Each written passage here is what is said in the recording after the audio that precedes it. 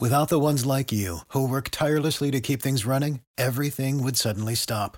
Hospitals, factories, schools, and power plants, they all depend on you. No matter the weather, emergency, or time of day, you're the ones who get it done. At Grainger, we're here for you with professional-grade industrial supplies. Count on real-time product availability and fast delivery. Call, clickgrainger.com, or just stop by.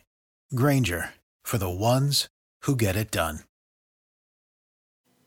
All right, everybody, thanks for listening to Mental Health Monday, where we aim to provide an open space for dialogues about a number of mental health topics and how folks are being affected on local, state, and national levels. Guests and topics on the show range from psychiatrists, psychologists, school, drug, and grief counselors, and any other professionals in the field, testimonials from those affected by mental health issues, such as students, veterans, first responders, and more. And we also hear from folks who are organizing events around the community that promote or bring awareness to mental health issues, with the main goal being normalizing these mental health dialogues.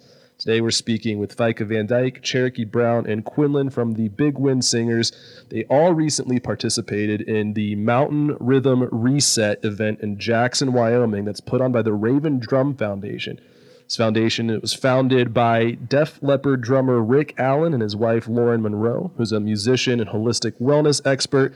This is an effort to help veterans, first responders, and other trauma survivors heal. The weekend was designed to bring together a select group of legendary musicians, innovative change makers, leading business and health visionaries, and decorated military veterans to inspire personal healing and community impact, all with the focus on addressing mental health.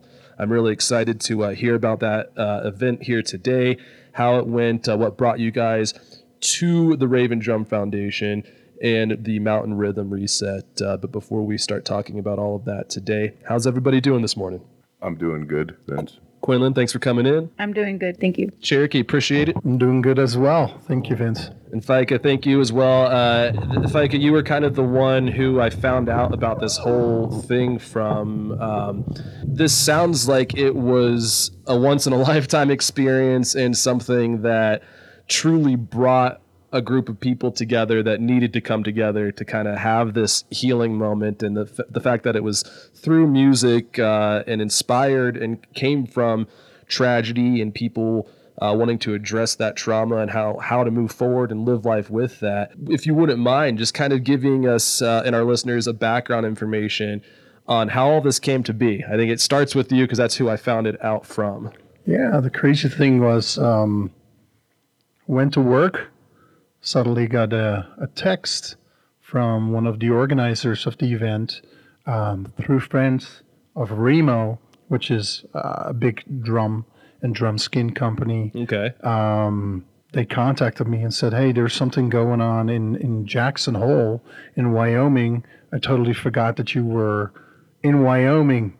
And real quick, why were they contacting you? Tell us a little bit then about your background in music. Oh, man.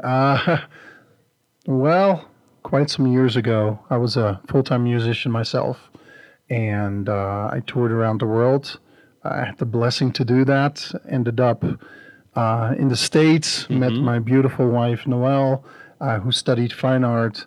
And eventually you grow a family, you figure out that music is not always the most sustainable world for you to live in.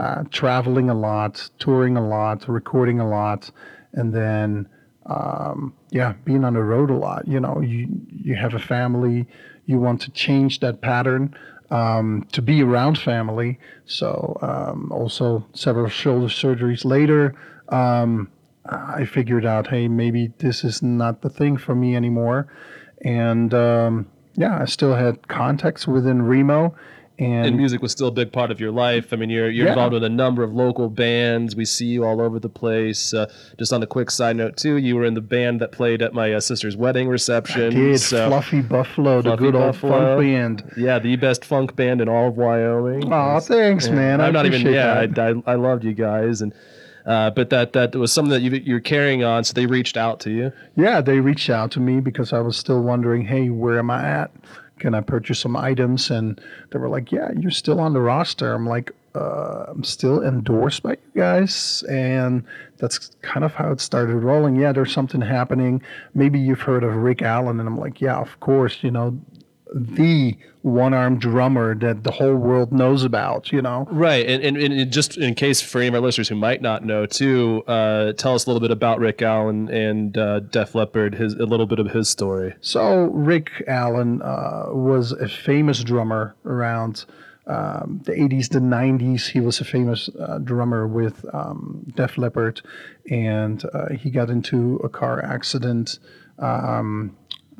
When this car accident happened, his arm got stuck because he was buckled up, but he was slung out of the vehicle, and he lost his arm that way. So right now he is the famous drummer, Right. and he is a lot faster than a lot of other drummers with two hands and two arms. It's kind of his fame right now, Right. as being that one drummer with one arm that can outplay everybody with two arms. So Well, that's such an anecdotal part of our pop culture history, too. But for you to meet the man, to meet the person, hear his story then Right. at this event, and he organized it with his wife. So this was kind of like the whole purpose behind the Raven Drum Foundation is healing and how to process that trauma. correct. And the Mountain Rhythm Reset, do you know if this was just in Jackson, or is this something that they do kind of all over the country? Does it have a different name, or? It has a different name, Okay. like the retreats, but this was the first retreat that they organized Okay. that was outside of California. Okay. And they wanted to do something somewhere else in a different location, and they want to grow even further. Their focus is really working with individuals with trauma. This one was specifically focused on veterans, first responders, and I used to be for first responder as well. After I experienced some trauma there as well, and and then people that have experienced trauma themselves, trauma survivors. So the focus was on healing and how to use music and other coping mechanisms together to find that place of healing. And it was super powerful. And super what powerful. better way to do it through music and coming together in a beautiful location. And before we talk about that event and more of your stories too, Cherokee, you were kind of telling me about how you found out about this too. It was all kind of last minute coming together the way that you ended up there. Yeah, it was really last minute, and I want to mention Amy Merrington Cope, who actually is the one who, how we found out about it was she called a friend here, and Amy lives in Jackson, and so Amy called a friend here, and somebody knows somebody who knows somebody who knows somebody. It's kind of how it worked. And they wanted the drum group. They wanted the native drum group. And so I think this was the first time that they had the native drum group in this circle. And Amy's just, her big, beautiful heart, she never wants to leave anybody out. And so that's kind of how we found out about it. There was a lot of contacts made that day, like it was last minute. And so there was so many contacts made that day. And a lot of drum groups wanted to come, but they were already committed to other obligations. And so called Quinlan, and Quinlan was like, yeah, I'll do it. Just calm as ever. Sure, I'll do it. I was like, really? So yeah, so we made it happen, and that's how we ended up there. I was actually supposed to be at another event that weekend, and that was another event that I felt like was healing for me, because that weekend, Friday was September 22nd, which was my daughter's birthday, who was killed back in 2015. And so where I was supposed to be that weekend, I was looking at it as a healing event, which was equine therapy. My daughter loved horses, and people know that suffer from trauma and just trying to find that healing aspect of it. I was kind of torn between, like, where do I go? And talking with Quinlan and the boys, and knowing that they're bringing Grandma Raphaelita there, I kind of wanted to be there to make sure that we all felt comfortable, or they felt comfortable, and just I was kind of feeling a little like asking Quillen and the boys to go, just like, okay, go, there you go. Yeah, go. yeah. You wanted to be there to kind of help facilitate. Just to kind of make sure that they yeah. were taken care of, and everything was good for them. And so then I called Amy, and Amy says, well, I hope you can make it. And just that connection I have with Amy, I decided I'm going to go. And after reading the website of the Raven Drum Foundation, I knew I was supposed to be there. It was really definitely a healing experience, something that I've never experienced before. I mean, just the storytelling, the first day on Friday of the storytelling, and just the connection. Because when I think about trauma and I think about grief, and when people go through those two things or have those in their life, we're all looking for that pain reliever. And some people find the pain reliever in places that they don't really want to be. And so hearing about what Lauren does and her healing modalities and just the way she does things and using the drums, and I just thought it was such an honor and a blessing to ask the Native drummers to be there, because that's part of who we are, and the drum being the heartbeat of our people. Right. We look to that. And me, myself, for early on in my healing, after my daughter was killed, I didn't automatically go back to our ceremonies or stick close to the drum. There was other things that I isolated, and I was scared a lot, and just not sure how to live with this. Right. And so, but going back to our ceremonies and going back to hearing the drum is what I feel like brought me back to life. And so having us be there, and this whole event was right where we're supposed to be. Friday, September 22nd, was the day of the storytelling, and just everybody connecting and getting to know each other, and Lauren talking, and Rick Allen sharing his story, Matt Sorum, Nikki Sixx was there, and those were all my high school favorite rock band drummers. My first concert I ever went to, 15 years old, was in 1988 in Casper, Wyoming, and it was Def Leppard. That's amazing. So, I mean, we were kind of talking before the interview started about full circle moments too. That's another big one. I mean, that the people that you looked up to in your youth are now there, part of a healing ceremony that you're involved with. Yeah, that was when the boys, on Saturday, when the boys said, should we do a round dance?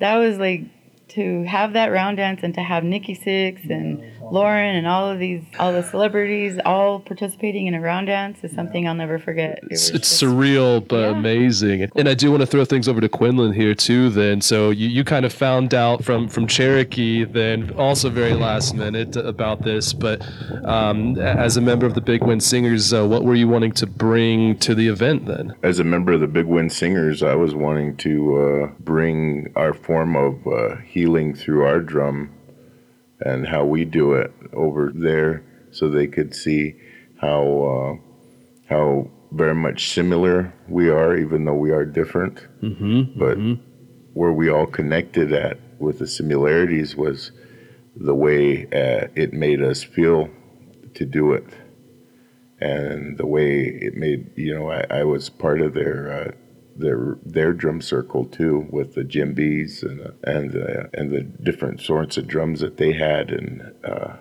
it really made me feel good, and I was glad that I was able to share our forms of music with a lot of the people that might not have ever heard that type of music before. Right. Yeah. And if you're going to do this type of mental health musical summit in Wyoming, then what better way to learn about the culture than to have an actual group come out and perform? And like you said, that the drumming, the singing and dancing, that is all tied in with healing, with celebrating the culture, with addressing trauma. And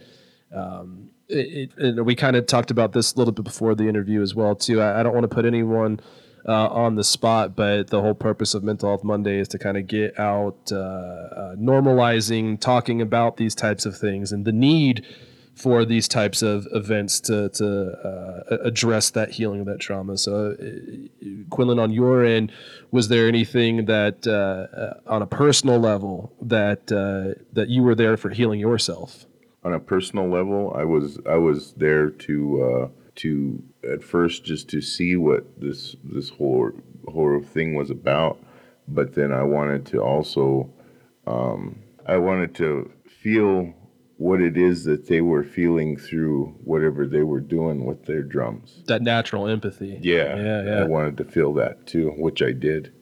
And the feeling that I got from being there is the same feeling that I get every time that me and my drum group set up somewhere, whether it's a powwow or event we're asked to sing at, and it's shared within that circle. And it was different this time to have it shared amongst everybody like a giant circle. And it was amazing. And that was your recommendation to do the round dance then, right? Like, well, if we're gonna have a drum group, then let's do a round dance. That wasn't on the plan. That wasn't on the schedule of events, but they rolled with it because they saw the importance of it. Yeah, and a lot of the individuals that sing with us too, they've had their own shares of struggles and things through life, and I think a lot of times, when they're singing with us, they get that that feeling that we all get amongst that drum, and it's almost like a release. Yeah, it was a release, and that's what I think was really unique about attending this, was because that feeling was amongst all of us. Usually that feeling is almost just contained there at the drum, or whoever's sitting with us at the drum feels it, right, or around it. But this time it was like a feeling that was palpable. Yeah. Everyone was in that there moment. was feeling it. Well, and we were kind of talking before the interview too, Cherokee and I, about trauma and how it just leads to isolation. It leads to being by yourself. It leads to feeling like you've got to bear the brunt of everything on your own. So to be able to have other people sharing their stories, it kind of inspires other people, maybe gives them the more confidence to talk about what they're going through. And then it's just this kind of ripple effect of positivity and turning negative trauma into, I don't want to say something positive, but something to move forward, something that will lend itself to that healing process. And Cherokee, you mentioned too during this interview that your daughter tragically passed away, and that this is all kind of tying in timing wise to this weekend that you guys did this. Tell us a little bit then about how you met FICA. Yeah, I met, and it's crazy because FICA's lived in Lander this whole time, and I didn't know him. I knew of the tragedy that hit FICA's family, and the Saturday, September 23rd, when FICA made it to Jackson to the event, we got to talking, and FICA asked me, he said, "Who was your daughter?" And I told him, Taylor Harris. And we just started talking about he asked me where the wreck happened, and Taylor was racing her cousin outside of Lander. They were racing, going out onto the reservation. They were leaving Lander, and they were racing their vehicles. And they turned on Plunkett Road and then turned on the Mill Creek, cut across the Mill Creek Highway. And that's where she tragically lost her life. They were heading to their grandma's house. And FICA had mentioned, he said, "I think I remember that." I was on that call. And then FICA told me his story, and I just felt that connection I felt his love and his pain all at the same time. Mm-hmm. And he shared his story with me about the tragic loss he and his family had, and now he became a firefighter. And ended up as one of the first responders. One of the first responders that day for you, where my daughter was killed. And just that connection we had at that moment, just again, I knew I wasn't alone, because sometimes in our grief and in our trauma, it can feel like you're alone. But it all goes back to connection for me. Like, how I share is when we lose connection with something, no matter what it is, whether it's land, our people, our family, whatever it is, when you lose that connection, a pain attaches itself to that. And so when you're looking for that pain reliever, it's hard to think about, well, maybe building other connections as a pain reliever. And so that's where it's at for me, is trying to keep connection to something, whether it's, our ceremonies, our traditional ways, our other people, who sometimes there's no words. There's no words you can say to anybody. And so it's just prayer, or just sitting and just being and just having that closeness. And there's no words sometimes that you can say to anybody. No. And just that you have to feel. And that's where the drums come in that day, was just to feel that. There was no words being said, but to feel it and to know, at our powwows and at our other ceremonies, when you feel the drum, that first time it hits, you just feel it throughout your whole body. Kind of takes that loneliness of trauma away, at least in the moment. Yeah. Yeah, and I remember when I was in the circle, I've never played the drums, the djembes, and I've never sat around the drum, our big drums, our native drums either, but just to be around it feels the same. And I felt really safe there. Like I said earlier, it was definitely a different experience, but a very healing one. And I felt safe there, knowing that Grandma Rafaelita was there, and the boys with the drum were there, and everybody else, just being in the circle. And so when I was in the circle and I was drumming on the djembes and just feeling it, I closed my eyes and I grounded myself as Lauren had instructed, to ground yourself. And I do that kind of work within myself already too. I have to ground myself, breathe, ground, settle. And I remember looking up and looking out to the mountains and just the area, and I thought about, wow, this would be so cool to have this and have all of our buffalo beasts surrounding us. So to have something like that come here to the Wind River Reservation, so other people could experience that, and to experience the healing part of it and just that connectedness, and to have our buffalo around us and our people. And that's what I remember too, and just having that feeling, and it was a blessing. Well, it's all a part of that the journey of healing and getting through trauma. It's different for everyone. And Vika, you mentioned a moment ago in the interview, at the beginning of the interview, that part of the trauma that you went through led to you becoming a first responder. Correct. Let me go back. Having studied world percussion, right, and music therapy and its purposes, seeing the drum is actually an international thing that brings people together, to bring harmony, but also to send messages, to change hearts, to change minds. And it's not only here on our reservation, but it's in Africa, it's in Europe, it's in China, it's in pretty much every country that you could think of, and every culture that you could think of.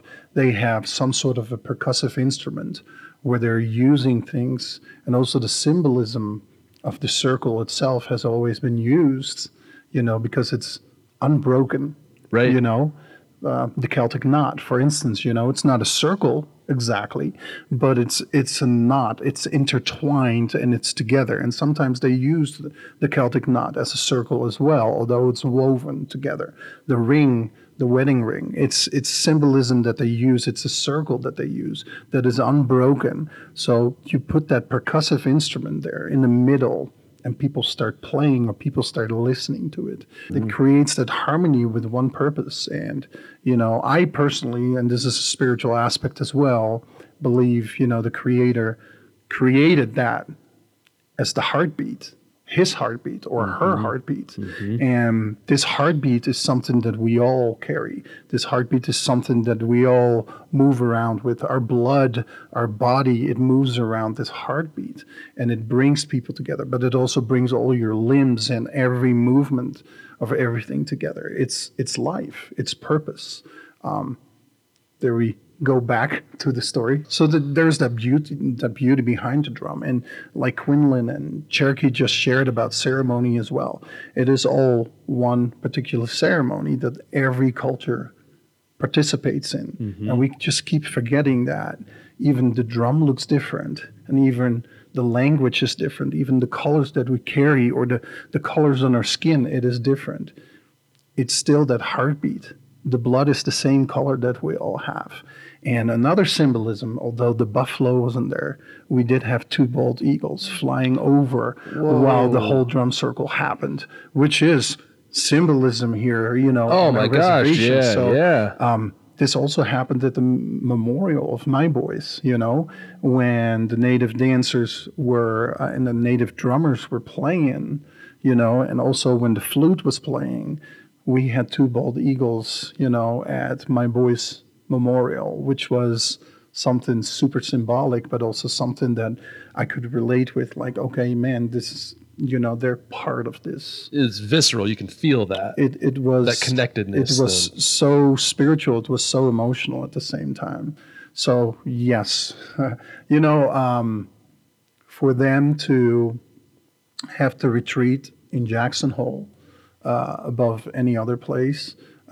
There's a purpose. There was a meaning for that, also to bring people here on the reservation to this happening in this humongous mansion that was donated for that time frame, by the Stearns family, to have that happen, and have people from all over the U.S. coming together in harmony, focusing on healing, that was tremendous. That was awesome. So 9 years ago, it's been already 9 years ago. It's crazy how time flies, to be honest. I experienced the house fire, and many people in our community have helped our family nonstop since trying to get us back on our feet again as a family. That house fire took two of my kids' lives. My youngest child, he was fighting for his life. He still has to, after 9 years, still has to have surgeries on his body for him to grow properly with all his burn scars and everything else. So it's still a long effect after the fire. But that's how I got connected with Phoenix Burn Foundation, which is the world's largest foundation out there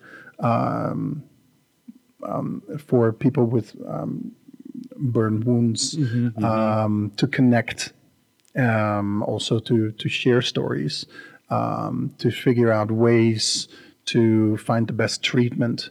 We're luckily in an area, although it is far for Wyoming, or not far from Wyoming principles, to have one of the best burning centers in the world in Utah right now. So, and that's how I got connected with him. J.R. Martinez is on the board of Phoenix Foundation. So he was there also to share his story as a veteran with trauma, having experienced and stuff like that. So he was invited at this event. So it was really connecting the dots. And as you said before, it's a round circle. Things are just coming together, which is incredible. So after the fire, I just knew that I wanted to do something back, not only for the community, but also with my experience in social work, in casework, that kind of stuff. I wanted to do something back as a clergy.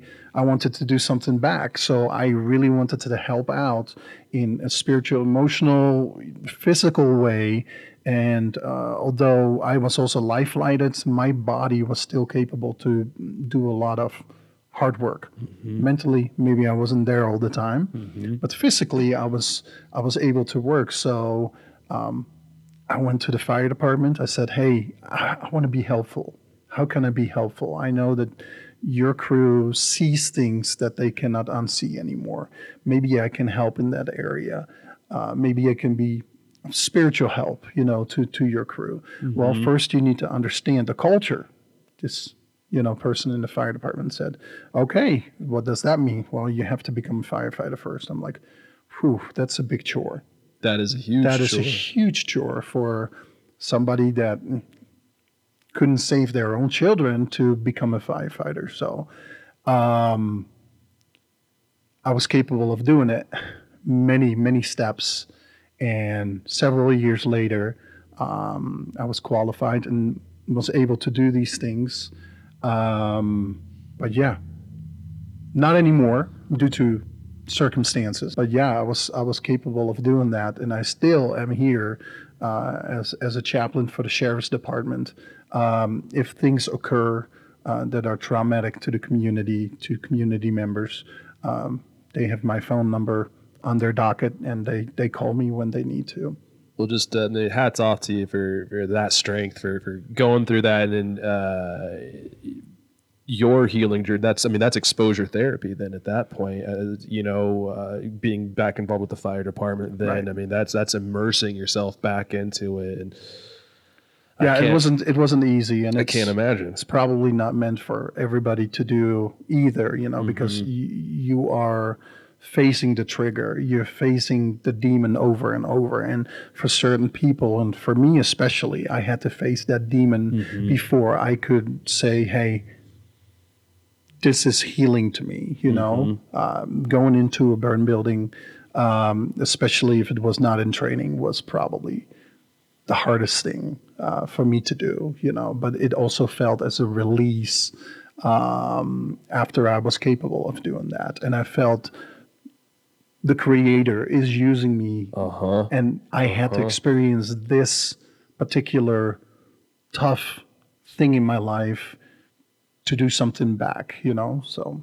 Well, and then that strength that you displayed during that time, then like we said, talking about the interconnectedness of all of this and the full circle nature of all these things, then as you said before, that's how you ended up meeting Cherokee. You were able to, even though you may have still been at a low point in your life and you're still in that healing part, you still have the strength to be there for her that night, and then that brought you together, and then the fact that you guys had that moment and then it came together at this event. That's what's still just boggling my mind right now. Yeah, it was crazy. Crazy. So in the morning over at the food truck, Amy's food truck, right?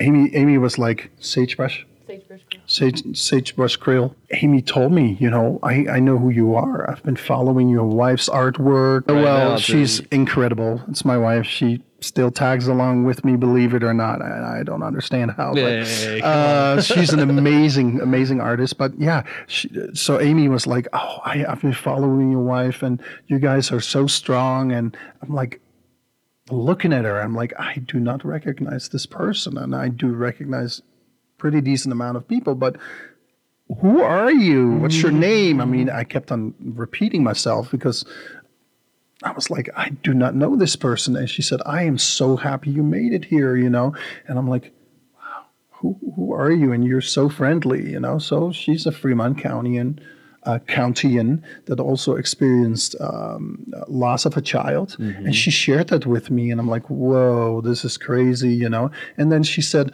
oh, we got also native drummers and some people from the reservation here, and I'm thinking, okay, this is George.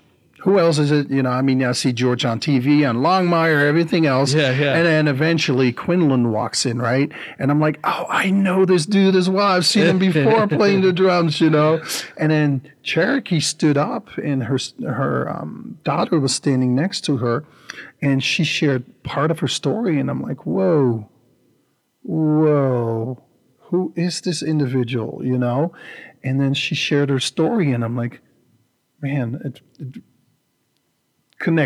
I'm connecting dots here. I know who this is. And I have a feeling I was at this car wreck.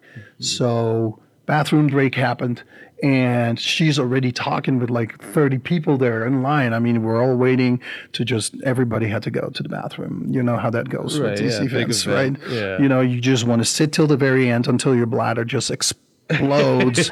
And I'm like standing there, and my bladder is already feeling like it wants to explode. And Cherokee's standing there next to me talking to somebody else. And I'm like, man, okay. Oh, quick break. Somebody is using this bathroom. You know, they have plenty of bathrooms in this mansion. I'm like, okay. So she's standing there and she's talking, and then suddenly she's done talking. I'm like, my name is Fika, blah, blah, blah. You know, you just shared your story. And I'm like, where did this happen? And what's your daughter's name? And that immediately it was that connection. And it's an emotional, spiritual connection that immediately was there as a fellow grieving parent and as a fellow PTSD survivor and thriver, but also as somebody, you know, that has this connection. Like, you know, Cherokee was explaining this thing about, you know, at one time I had this thought about the ugly S word, suicide. I've been there as well, you know, and many people, many parents that have to go through the loss of their child has had that moment. And I felt that connection. Well, it's huge, though, in that moment, because like we talked about before, when you're going through those ideations, when you're going through those suicidal moments, I mean, it is the loneliest you'll ever feel. Yeah. It is truly the loneliest you'll ever feel. And it doesn't make it better that other people have gone through that. It's not what that whole purpose is. But when you find out other people have gone through it and they're sharing their story, and it's different for everyone, people's recovery, their journey, the healing is different for every single person. What works for one might not work for the other. That may work for them later on down the road. They just need more time. And it's trauma is one of those things where there's never it never really goes away. It never really goes away, but you find ways to navigate your life with it. And hopefully those are healthy ways. And this event just, I mean, I'm getting chills just thinking about all the things that you guys have talked about. It was incredible, you know, seeing also, you know, Rick sharing his story, Matt Sorum from Guns N' Roses, Velvet Revolver, what was the other one? The Cult, right? Wally Ingram from Sheryl Crow. Oh, wow. He toured with George Clinton. I mean, you know, Wally is incredible and such a sweetheart. Yeah, the Animals, Eric Burden in the Animals. I mean, played with the Animals as well? Yeah, Jeez. Yeah. Wally Ingram is old school. I mean, these are all legend drummers sharing their stories of surviving. You know, both Matt and Wally were sharing about the cancer that they were dealing with, and you know, how they are coping with that, but also how they were using music as a medicine, right? To bring back hope to their own life. You know, it's incredible how music is such a powerful tool and a powerful medicine instead of some chemicals that you insert into yourself, you know, so. Well, and we were kind of talking before as well that, you know, you hear about these things with celebrities and that they may go through a tragedy that they went through, but you're kind of separated from it because it's a celebrity. It's someone you're reading about in the news, but when you're there, zero with them diva in person, attitude. Zero diva attitude. They were so personable. But then it humanizes them and their stories so much. It was incredible. It was incredible. And Cherokee, you shared a story, a beautiful moment as well, that you got to share something that was special from your daughter that was with the jacket. Tell us that. When I was talking to Amy, I asked her, I said, what's the weather like there, Amy? And she said, it's cold. It's 30 in the evening and high 50s during the day. So bring a jacket, bring some warm clothes. And I hadn't worn this jacket for a long time because when I wear it, it was a jacket that used to be my daughter's. She worked for the Department of Interior, and so the patch on there looks like a cop jacket. So I didn't wear it too much. But that day I was in a hurry and I just grabbed it. It was the only one I found right there at that moment and grabbed it. And so when I was in Jackson, I was reaching in the pocket, and in the inside pocket, and there was a folded up paper in there. And when I opened it up, it was a copy of a story, my story that was shared by a friend of mine that I did an internship. I did an internship at Job Corps in 2016. When I went back to college, in my 40s in 2016, and I did that because my daughter Taylor was actually accepted to Kansas University in Lawrence, Kansas, and so that year she should have been in school. She was killed July 14th, 2015, and so me going back to school, that's how I met Debbie at the Job Corps in the mental health department. I did my internship there, and I went. So I was just telling her, we were talking one day, and she was asking me what happened, and I told her, and I just shared my story with her, and she was just like, "Can I write this? Can I share your story? Can I write your story?" And she did, and I call it my grief baby. That moment that I remember the words when I was at the scene where she was killed. She had died instantly, and so when I got there and seen her vehicle, the mangled mess that it looked like, just crumbled up. I was actually expecting, didn't know it then at that moment, but I thought about it later, like, she should have, I was expecting a mangled, bloody mess of my daughter, and when I saw her laying in the field, she didn't have one drop of blood on her. She just was laying there, looked like she was just sleeping. And so that sticks with me. But I remember, so where this story comes from, where Deb wrote it, was those first words of, when your body goes into shock, you don't want to believe anything. I mean, I didn't want to believe she was gone. But from the looks of people standing there, like just standing there still, not doing anything. And I wanted to do CPR, and I wanted to just, I wanted her to sit up. Right. And those first words of somebody grabbing me and saying, "She's gone," it felt like I gave birth at that second. Like every bone in my body hurt. It felt like, I remember when I was giving birth to my children, it hurt because I didn't ever have, they're all natural births. So I didn't have like pain medication, and it hurts. And so when that day, when I heard those words, "She's gone," it felt like that again. It felt like I was giving birth.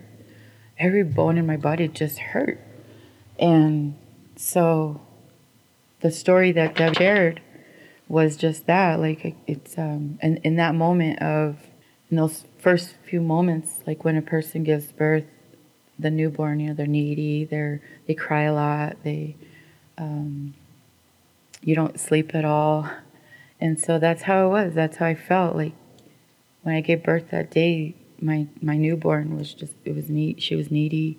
She was, we'd stay up all night. We'd cry a lot. And today my baby's 8 years old. And so she, as toddlers grow, as babies grow, they move away from you a little bit. They learn to crawl. They learn to walk.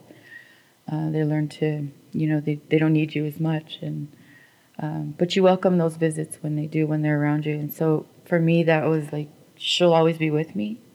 She's 8 and she goes to school. I mean, she does her thing. Right. But for me, it was, I think about my ancestors and where she's at.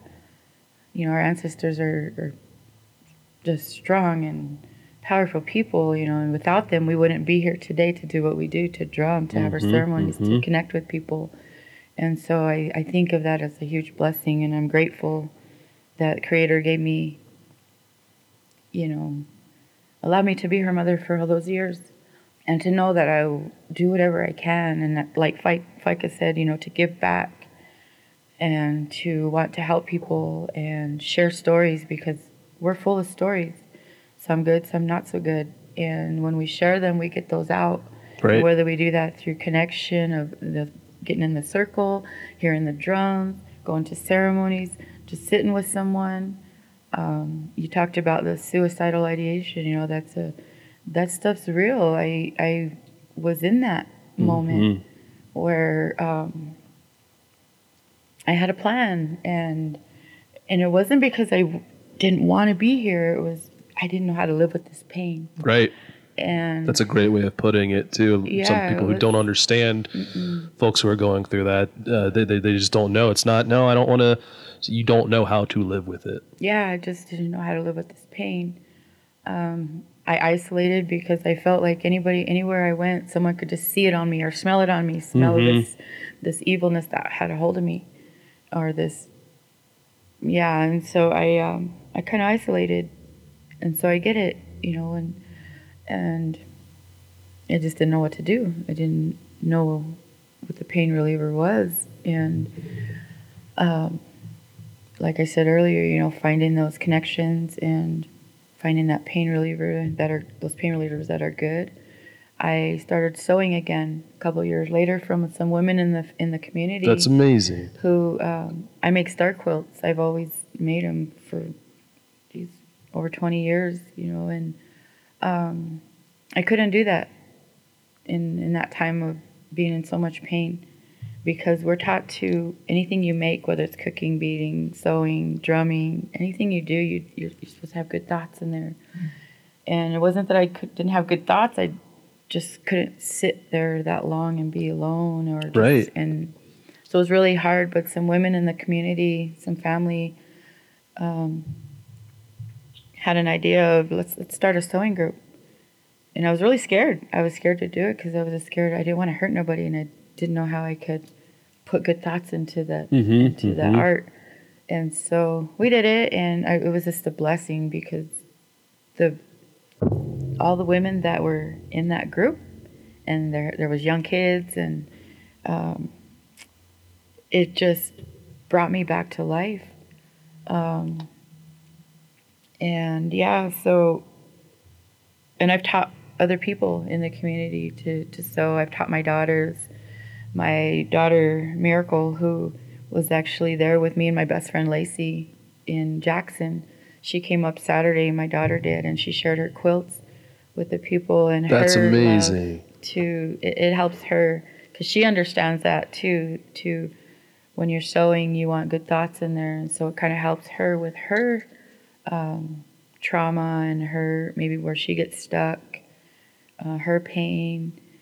And so that's an outlet for her as well. She shares that as well. Right now she teaches people how to make star quilts under our program, the Wind River Community Alliance. So she does that, and so she's sharing her love for that and teaching other people how to make them in our community. And it's not just Native; it's anybody. Right, Anybody right. can do it. So. Well, and just thank you so much for sharing that story and sharing that. And daughter's story was on a piece of paper then that was in that jacket. So you go to this event, then reach into your pocket, and then you were able to share that story with everyone at the event, correct? Correct. Yeah, I got to share that. Well, actually, I shared more because our veterans, we have a huge population of veterans here, and I do as much, volunteer work as I can with veterans. And one where that comes from is my late grandpa Burton Hutchinson always said, never forget your veterans. Mm-hmm. And so I always carry that with me. And I started out sharing that way, and then it turned into sharing the story of, my trauma, my grief, and my story about my daughter, and how we're healing, and how we're trying to stay connected, and how it's, bringing all of us together, bringing people together. And, well, not just my story, but I'm saying right. Yeah, so I shared that as we were kind of just going along, and but that, for that paper to be in my jacket, just another meant to be, Creator's way of putting us right where we're supposed to be. Mm-hmm. And again, Friday, September 22nd was my daughter's birthday, her birthday when she was born. And being there was such a blessing to be there that day. Being at the right place then at the right time to share all of those things. And I would just love for any of you to tell me about what was one of your takeaways from the event. What was a powerful moment for you? What was something that you would like to share with people that happened there? Well, before I'll pass it on, but I wanted to add something to the being right where we're supposed to be. Things happen the way they're supposed to happen. But through that, Quinlan shared his story. Is it okay if I just not get into it? But being things happening exactly how they're supposed to happen, and for all of us to be there and sharing and just connecting and healing. Quinlan shared his loss of his niece with me after, and I felt that connection with him, in the hurt and the pain and the love he has. And so I really appreciate him so much for still doing what he does and taking the drum everywhere and sharing the heartbeat of the drum to people, because that helped me and it always does. So I just wanted to, that was a big takeaway of just the connectedness, just the connections we all made, and knowing that people are human, everybody's human, and we don't know what people have gone through. We don't know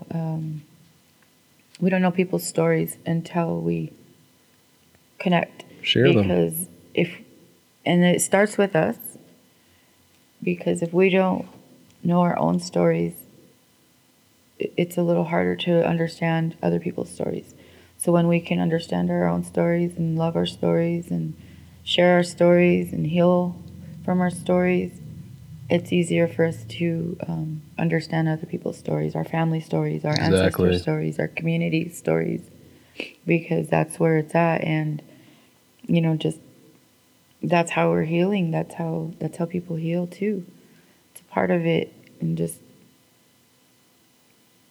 that's what I took away from all that. And I want to also recognize Larry, who was the MC for that, and Lori Baker, who shared their stories, and Larry sharing his story of his trauma was just sticks with me.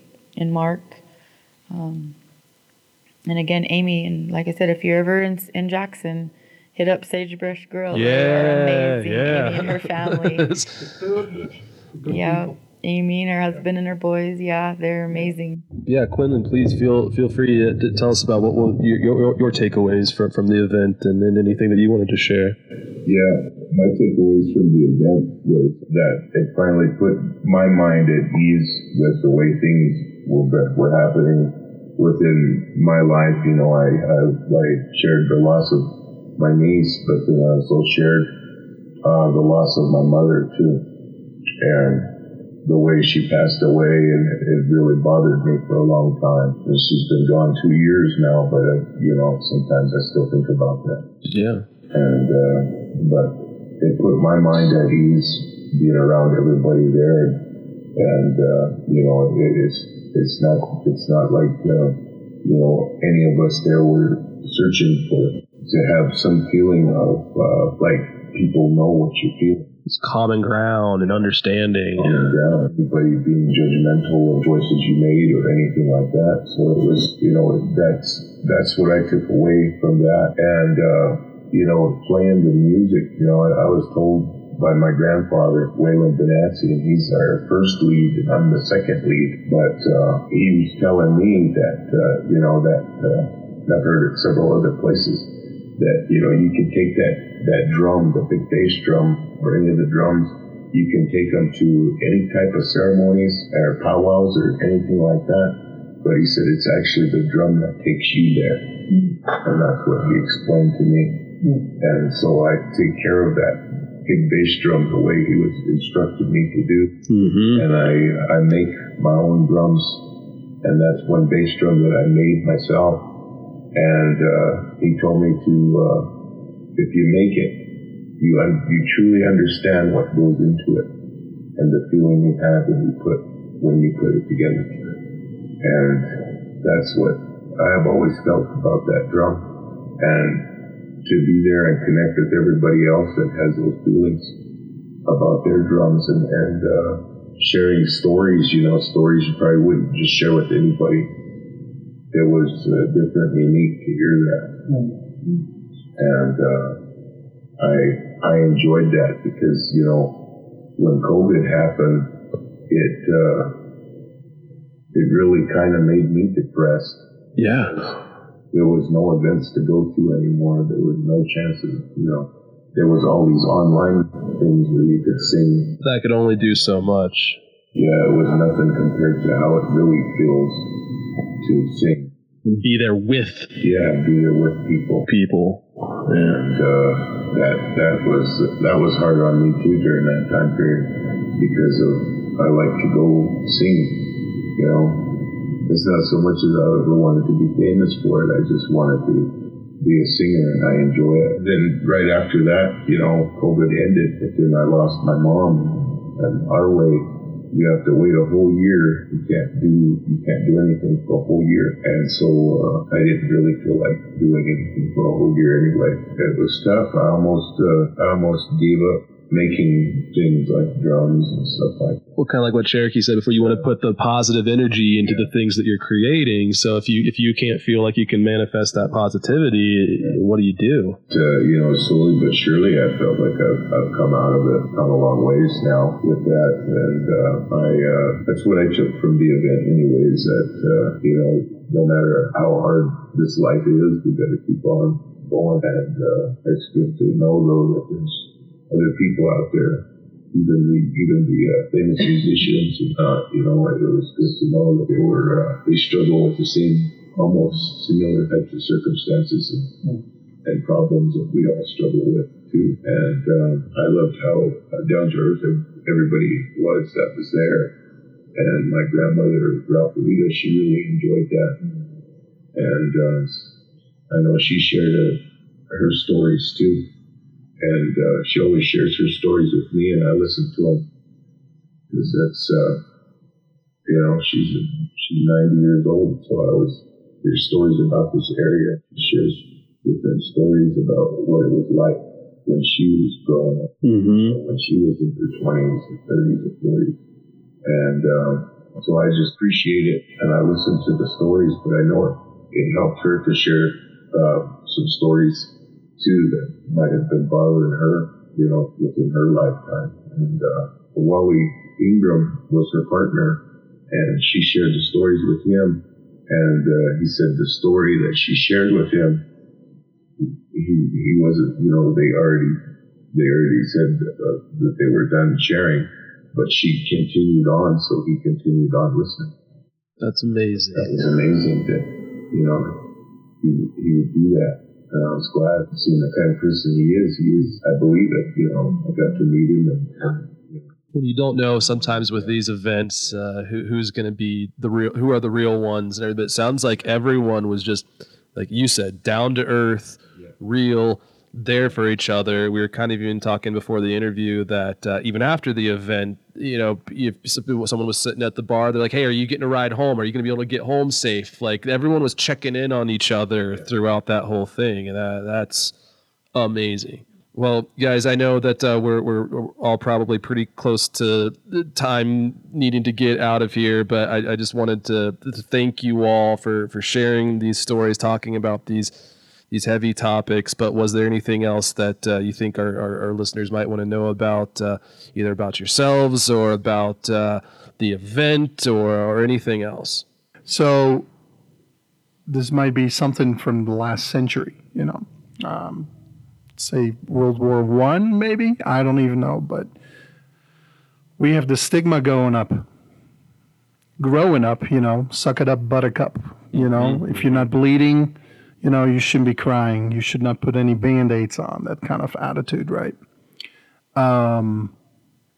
Right now, there's finally some movement around that stigma, that the stigma needs to stop, and we should be just open and honest about what's going on inside of us. Mental health has been more important right now than it has been in a very long time. So seeing these famous musicians, they all got wealth, they all got fame, they all got a lot of things. They probably can afford the best specialists, the best kind of drugs that is out there to help them cope with these ideations, with these issues, with these traumas. We got at this event, we've had first responders. They're taught, and I can definitely verify on that. They're taught when you wear that uniform, you're pretty much a robot. Yeah. You do not show any emotion.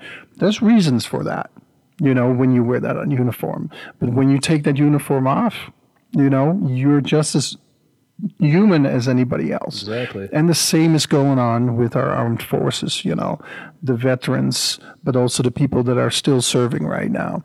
They're taught to wear this uniform and not show any emotions. The only emotion that you can show probably is anger, because that is standing strong and everything else. Well, we learned also through this event, or personally I did, was that, everybody is human, even with their flaws and even with their fame and even with their uniforms and their badges and everything else and their stripes, their chevrons or whatever is going on over there. We're all human and we're all experiencing trauma in our life, and it's good to talk about it. It is. And it's great to have tools like drums. It took me how many years, maybe 7 years after I experienced the house fire to pick up music fully again, to a certain capacity that I feel, okay, I can grow again musically. And I can put all of my emotion back in music again, which I was not capable of doing for a long time after that fire. So this was kind of, a boost for me to get back to that level where I used to be at one time, not only musically, but emotionally as well. I think I would love to see this happen here, to have the Raven Drum Foundation come here, and because like what Fika said, to have people of the Wind River Reservation and surrounding towns to be part of that, like I said, have veterans there, first responders there, police officers, former police officers. I mean, just, and all of our people, and to have that would be something, and to have them surrounded by the buffalo and just the land here. Again, it's about healing. The whole event was about healing and storytelling and connecting. Love to see that. That would be amazing to see that here, and I'm just glad that it happened somewhere. It's got to start somewhere, so we're glad to hear that the Raven Drum Foundation is doing this, and that the Mountain Rhythm Reset event that went on in Jackson brought all of you together in this way. So, Vince, the Raven Drum Foundation funded everything, from the hotel stays to getting people to share their stories from all over the nation. Remo helped with the drums, but it was all the foundation that put things together. Of course, you get these rock stars that make an awful lot of money, probably. They can't pay for everything. They can't pay for everything. So the foundation is also having like auctions happening and all kinds of other activities happening, so they can collect the money and put this money together for the next events and the next retreats and stuff like that. So if we ever want to have one back, here in this area as well, right now there's an auction happening right now. Go to Raven Drum Foundation, look for auction on their website. Ringo Starr donated a drum or something like that. It's amazing. Nikki Sixx, he donated a limited edition and signed bass guitar. I mean, all these, Taylor Swift, she donated a guitar to the foundation. There's a bunch of people. Of course, Rick Allen donated stuff as well.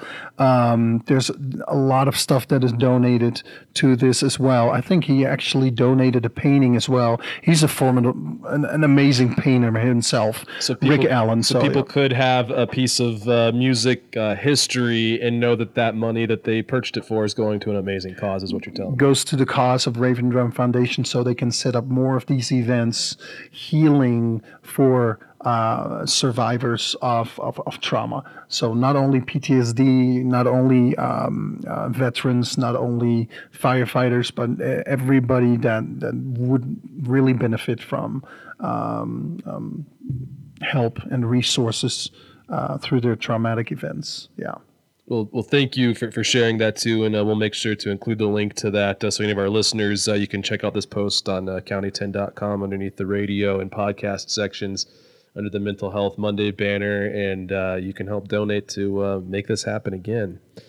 As I was saying to you, FICA, Cherokee, Quinlan, I just want to say one more time, thank you all for doing this event, for coming here today and sharing your stories. I know it's never easy, but as we've mentioned throughout the day, these types of things are mega important for other people out there. So just thanks one more time. Thank you, Vince. Thank you so much, Vince. Thank you, Vince. Appreciate you guys. One more time, we're going to take a quick commercial break, and when we come back, more Today in the 10 after a quick word from our sponsors. Without the ones like you, who work tirelessly to keep things running, everything would suddenly stop. Hospitals, factories, schools, and power plants, they all depend on you. No matter the weather, emergency, or time of day, you're the ones who get it done. At Grainger, we're here for you with professional-grade industrial supplies. Count on real-time product availability and fast delivery. Call, click Grainger.com, or just stop by. Grainger, for the ones who get it done.